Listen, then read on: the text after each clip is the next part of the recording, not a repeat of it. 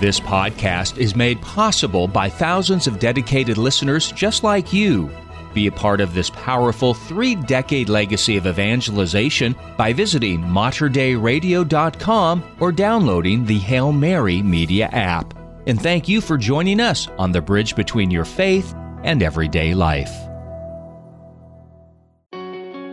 The Holy Spirit continues to set hearts on fire with the love of Christ and inspire people to bring the good news to a world that is aching to hear it. Welcome to Blazing the Trail, a weekly show dedicated to the church's mission of evangelization. Now, here's your guide on this grand adventure, Catholic singer, songwriter, author, and speaker, Miriam Marston. And welcome to another edition of Blazing the Trail here on Mater Dei Radio. I'm your host, Miriam Marston, and I'm grateful to have you along as we explore what it looks like to live out the Catholic faith today. And my guest on this episode, Dr. Ryan Hanning, gives us a snapshot of one of these ways of living out the faith. He describes himself as a homesteader and scholar, a fairly unique combination, but as you'll hear him explain shortly, there are some beautiful connections to be made between theology and our relationship to the land, not to mention, of course, our relationships with others. You'll hear him mention a woman by the name of Madeleine Delbrel, who was declared venerable by Pope Francis in 2018. Now, I had never heard of her, so I went to go find out some information on her. And to give you a sense of the arc of Madeleine's spiritual journey, she wrote the following words as a 17-year-old. "God is dead. Long live death." So here she was, a teenager in Paris, France, steeped in a world of atheism, believing that life was fundamentally absurd. But a series of events prompted a profound conversion in 1924 when she was 20 years old. In describing her conversion, she wrote, "By reading and reflecting, I found God. But by praying, I believed that God found me, and that He is a living reality, and that we can love Him in the same way that we can love a person." Madeleine described herself as a reporter of God's eternal newness. I think that description is a really good one when we consider evangelization. Shouldn't an evangelizer be one who, after an encounter with Christ, reports back to the others, to share all of the ways that God's newness, His gift of new life, is breaking into the world, transforming all our weary efforts into something more beautiful than we could imagine? Madeleine died in 1964, but she left an important legacy which has been picked up by many others in the Church. In fact, she's been referred to as the French Dorothy Day because of her commitment to Catholic social teaching and activism.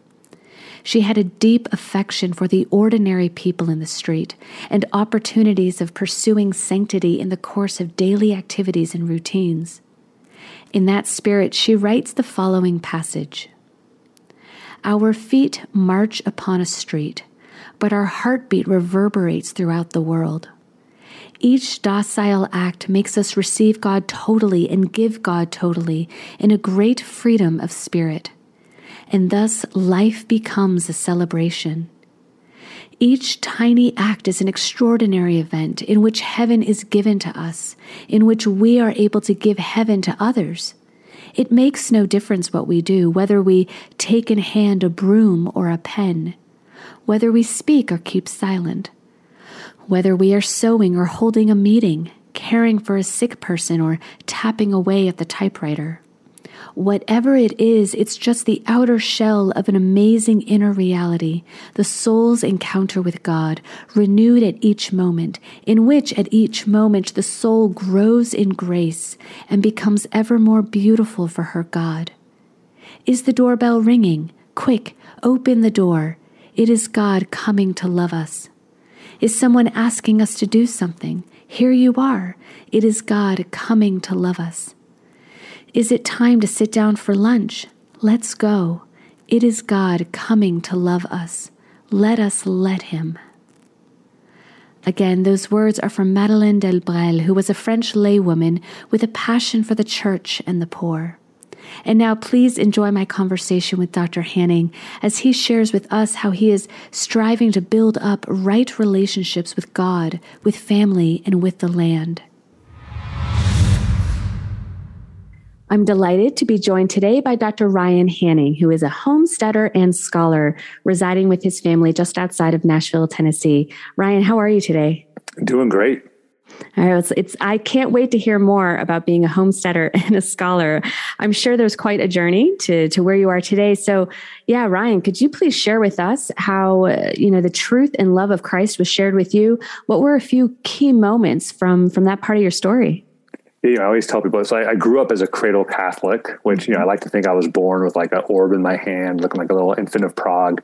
But the truth is, my grandparents were really devout Catholic. And my parents, as much as they love the faith, they got divorced when I was very young. I have 6 brothers and sisters, and each of us are from a different union. So I have lots of step families. I have literally step brothers and half sisters, quite literally all over the world. And, there was one constant thing, and the constant thing was that there is a level of peace at my grandparents' house on both my mom's and my dad's side. Wow. That was deeply captivating. And so I understood at a young age that peace came from having a relationship with Jesus Christ, from being close to his church, and from having a community to anchor oneself in. So I had that incredible witness. And so I went through all the regular machinations of every child. I lived alone in high school. And so, I fell in and out of my faith, and actually in college had a really strong healing and conversion to really re-encounter that and seek it on my own. I think I always recognized it, but took it for granted. And the Lord just touched my heart. And I thought conversion meant I had to go to seminary. So I discerned a very juvenile discernment with the Dominicans in the Western province, and quickly discovered that no, actually, lay people are called to holiness too. And I was actually probably called to marriage. And so from that moment forwards, my life was given to the Lord, and it's incredible what he can do with it, Wow. And so married with kids now, talk a little bit about that. Yeah, I'm a husband of 1, father of 10. We, my wife, Rebecca, and I are really blessed with a large family. I didn't anticipate it, but we're on that every other year installment plan. We highly recommend it. And we love NFP. And so, it's amazing. We being a father of a large family, brings a lot of blessings, a lot of challenges, and a lot of chaos, and a lot of beauty, and a lot of messiness, and a lot of joy, and all those things, and lots of opportunities to grow in virtue. But we, in our own family, we've been constantly reminded, Miriam, of just God's love and providence, even in the suffering, right? That we've had in our life as our children have gone through things, but we've constantly reminded of God's love. And I'll tell you one dramatic way we experience this. Please. So imagine the scene. So we gather each night for family prayer, as many families do, I hope. And we gather at our fireplace, and there we have a crucifix and the image of Our Lady and St. Joseph and all the patron saints of our children. And the children offer up their own intercessions and offer up their own petitions. And we're gathered one night 8 years ago, and my son, Ezra, at the time was 8, and he said, "Dear Lord, please bless our babies." Pulled him aside. We're like, "Hey, son, mom and dad, we're not expecting another child, and why are you praying for babies?" And he explained his 8-year-old logic. He's like, "Mom, dad, you have a child every other year, and Jacob at the time was going to be 4. And so he goes, you have to have 2 babies to make up for it." So every night, "Dear Lord, please bless our babies." Well, pretty soon we discovered that we were indeed pregnant. We told the kids on Christmas Day, and there was something lost in the translation because they ran through the house yelling, "Twins, twins, twins." And we're like, no, guys, just one baby. Now, all indications were one child. I mean, one heartbeat, everything was one kid. But every night as we prayed, "Dear Lord, please bless our babies." And pretty soon we were getting phone calls from friends saying, "Hey, congratulations on twins, because your kids asked my kids to pray for your babies." So we had to embarrassingly explain to everyone, no, we're just having one child. And, they kept praying. So we finally called Ezra aside because we were really nervous. We knew it was one kid. And so we pulled aside, "Look, Ezra, God heard your prayers. He's given us the gift of new life, but we're having one kid, dude. Like, come on." And he looked at us with utter disappointment. He's like, "Mom, Dad, talk to God. You're having a little girl and a little boy." And every night, dear Lord, please bless our babies. Oh my God. So now something, welled up inside of him, because about a week later, after we had this sort of intervention with them, my wife calls me at work and said, you ought to come home, which usually means kids were really bad or a pipe broke or something. And I come home and she explains to me what happened was that she had caught Ezra and Isabel, our second oldest daughter, sneaking out to the garage. And she thought, getting into candy or, selling stolen goods on Craigslist or something. So she went out there to check, and she discovered that they had actually made a shrine to St. Jude Thaddeus. And they were offering a novena for twins, among other petitions that were on their heart. And we were nervous because we know St. Jude Thaddeus is no one to mess with. So the patron saint of impossible causes. And so they had been lifting up their prayer to the Lord and asking for the powerful intercession of the witness of the apostle, St. Jude Thaddeus.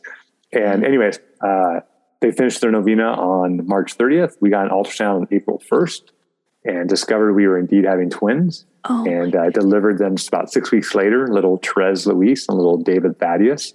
And now they are 7 years old. And about 20 minutes ago, I was up on our pasture moving our cows as little David and Therese were riding their bikes around. Wow. So God is never outdone in this creativity or generosity. And we are constantly reminded of that in a really dramatic way with these little twins who, when they came in the world, I could hold them in the palm of my hands. They were just so tiny.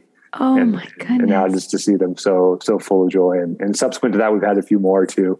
Wow. So family life is a great opportunity to be reminded of God's creativity and also his forgiveness and his willingness to work through sinners like me. So. Oh, thank you. That's a beautiful story. Thank you for sharing that. And I loved the perseverance. It was Ezra, correct? Your son? Yep. He just had this sort of perseverance about him. And I admire that. That's beautiful. For those who are just tuning in, I'm speaking with Dr. Ryan Hanning, who is a homesteader and scholar residing with his family just outside of Nashville, Tennessee. So Ryan, I have to ask about this homesteader and scholar. Could you unpack that for us a little bit? Yeah, sure. So I have the opportunity. I taught theology for over 15 years, comparative religion for over 20. And so I'm primarily a theologian, specialized in 17th century Ukraine church history. But about 10 years ago, my wife and I started this journey of really trying to think through what our children needed. And for our own temperaments, our own personalities, that meant it was hard to give our children a sort of a sacramental imagination and proper connection to the land while we lived in the city. And so I'd been working for the Diocese of Phoenix for 12 years and then also working at the local university and with the University of Mary and their campus out at Arizona State University. And we just felt really compelled. And that started a process of prayer. We've been raising goats in the city and chickens and raising our own garden, but just felt we need to make a more committed turn. And the way I always describe it is, my wife and I felt there's these three fundamental relationships, right? Right relationship with God, right relationship with each other, and right relationship with the land. And there's a lot, especially in our faith, that equips us to be in right relationship with God. The entire sacramental economy, the entire life of prayer, all of that is directed towards being in right relationship with God. And then also right relationship with each other, right? This is where we have the commandments and the Beatitudes. And when we fail, to live up to those expectations for being in right relationship, we have confession. But there's this third component, which is being in right relationship with the land, authentic stewardship, really entering into the gifts that God has given you to understand that grace builds upon nature. We just felt that was missing from our lives. And so we made the transition to homesteading, and we live out here in Joel, Tennessee, where we raise cows and goats and small little herd of Icelandic sheep. And the whole purpose is it's really not nostalgic. Nostalgia is a poor excuse for tradition.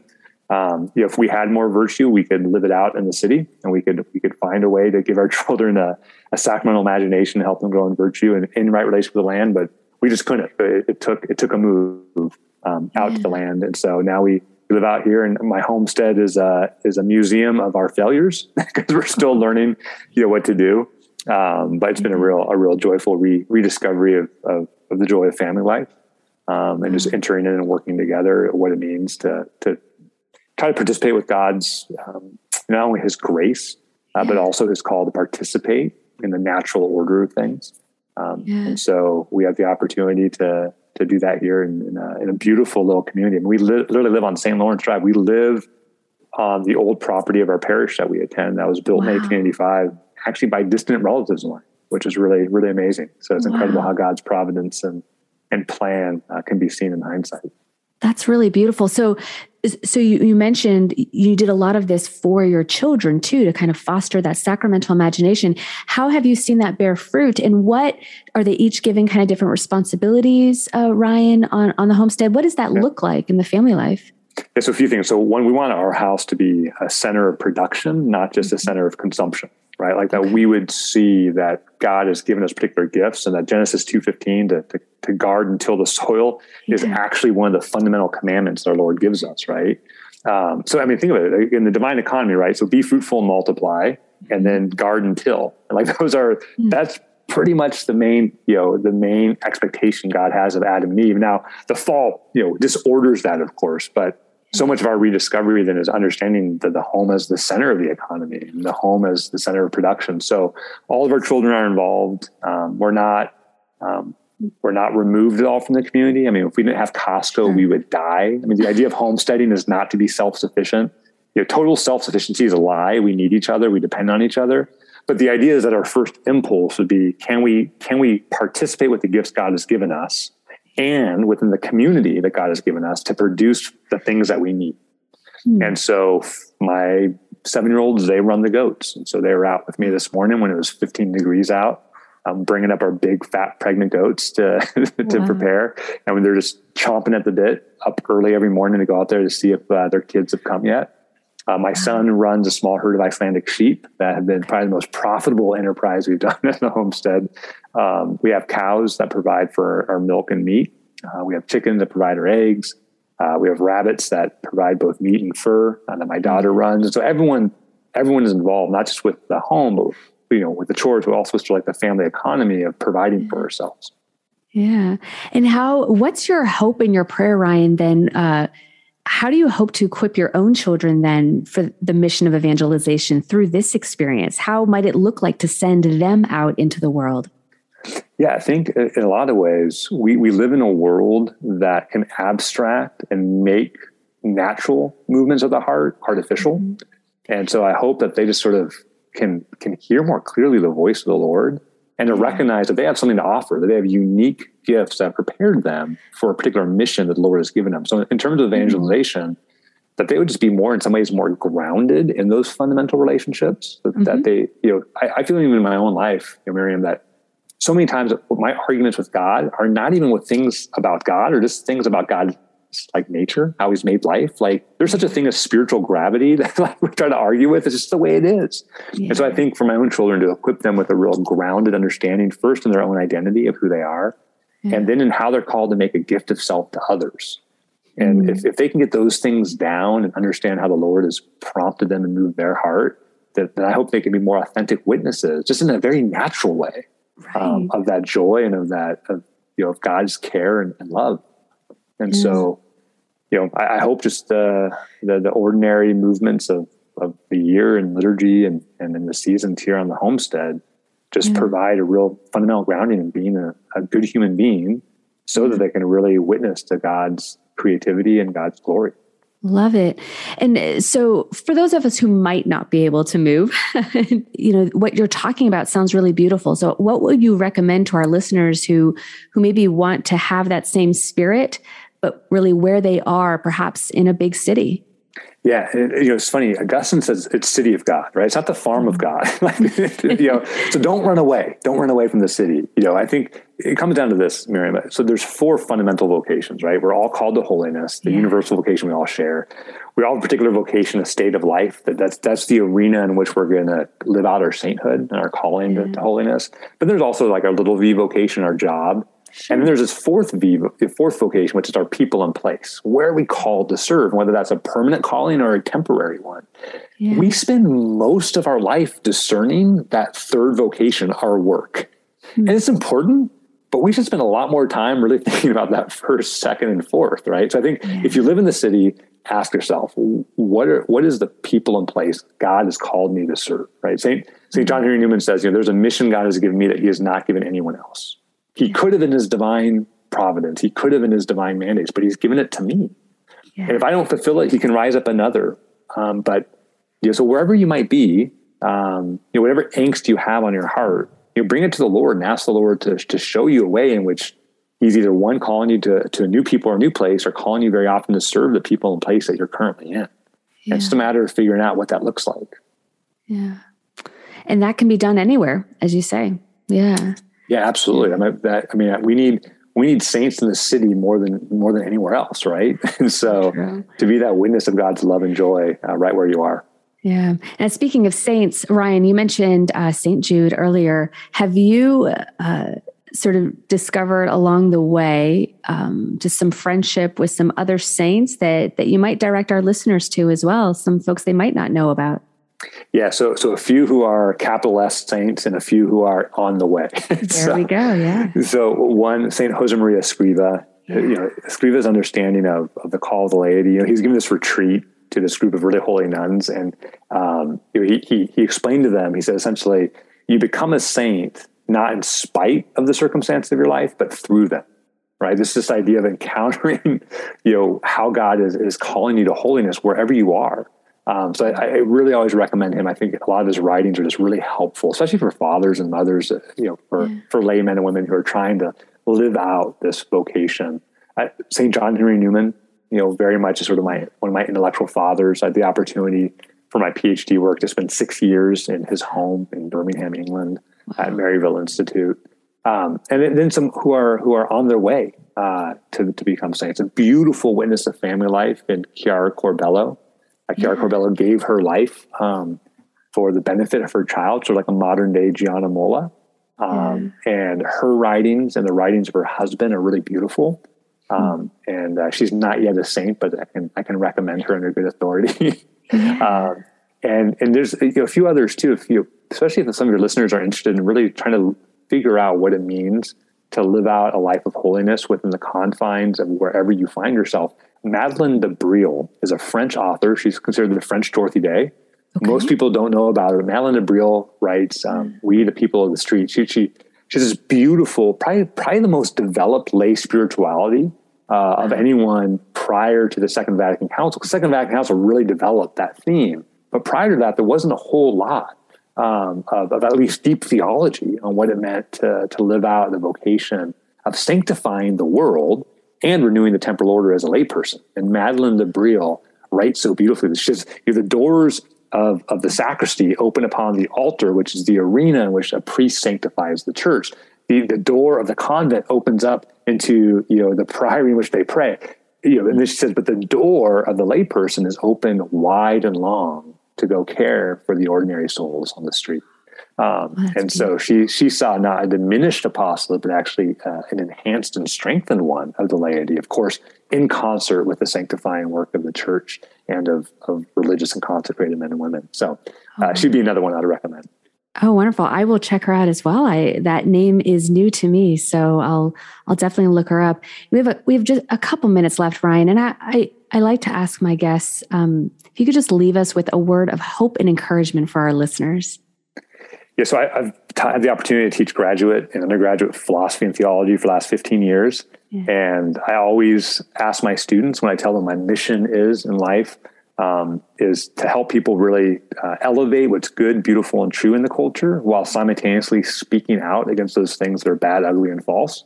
Yeah. And, we live in a time, I think, where there's a lot of focus on the failings of culture and all the things that are bad, ugly, and false in the world. Yeah. But the human heart has not changed. Will only be filled by the Lord. And even we might look in 1,000 places that won't bring us fulfillment, we'll never be satiated until we find the one who can truly fill us. And so I have a lot of hope because I know we live in a world that's messed up, but guess what? It's been this way since the fall. So it's our job in each and every age to really find what's good, beautiful, and true in the culture and elevate that and esteem it and cherish it and celebrate it and simultaneously speak truth against those things that are beneath us. The problem with sin is not that it makes God angry. The problem with sin is that it makes him sad, that we haven't lived in accord with our nature. Something that I've come to understand as a father. So I'm really hopeful that God is for us and not against us. And the human heart is fundamentally the same. And it will only be filled by the Lord. So we just need to help ourselves and help others find that fulfillment in the only one who can give it to us. That's a great note to end on. Thank you so much, Ryan. I just ask that God continue to bless you and your family. Thank you again. That was my pleasure, Miriam. God bless. God bless. During our conversation, Dr. Hanning mentioned Chiara Corbella Petrillo, who was a young Italian woman who died from cancer at the age of 28 in 2012. Chiara's cause for canonization is underway, and she was given the title Servant of God in 2018. She and her husband, Enrico, lost 2 babies shortly after they were born. Their third did survive, and they named him Francesco. On the occasion of Francesco's first birthday, Chiara and Enrico wrote him a letter, and I share here an excerpt from that letter. The goal of our life is to love and to be loved, always ready to learn how to love others as only God can teach you. Love consumes you, but it is beautiful to die consumed, exactly like a candle that goes out only when it has reached its goal. Anything that you do in life will make sense only if you look at it in view of eternal life. If you are truly loving, you will realize this from the fact that nothing belongs to you because everything is a gift. In Assisi, I fell in love with the joy of the friars that live believing in God's providence. So I ask the Lord for the grace to believe in this providence that they spoke of, to believe in this Father who truly does not make you lack anything. We got married without anything, but we put God in first place and believed in the love that He asked us to, taking this big leap. We have never been disappointed. Your name is Francesco because St. Francis changed our lives, and we hope that he can be an example also for you. It is beautiful to have examples of lives that remind you that you can expect the greatest joy already on this earth, with God as our guide. We know that you are special and that you have a great mission. The Lord has wanted you from eternity, and He will show you the road to follow if you open your heart.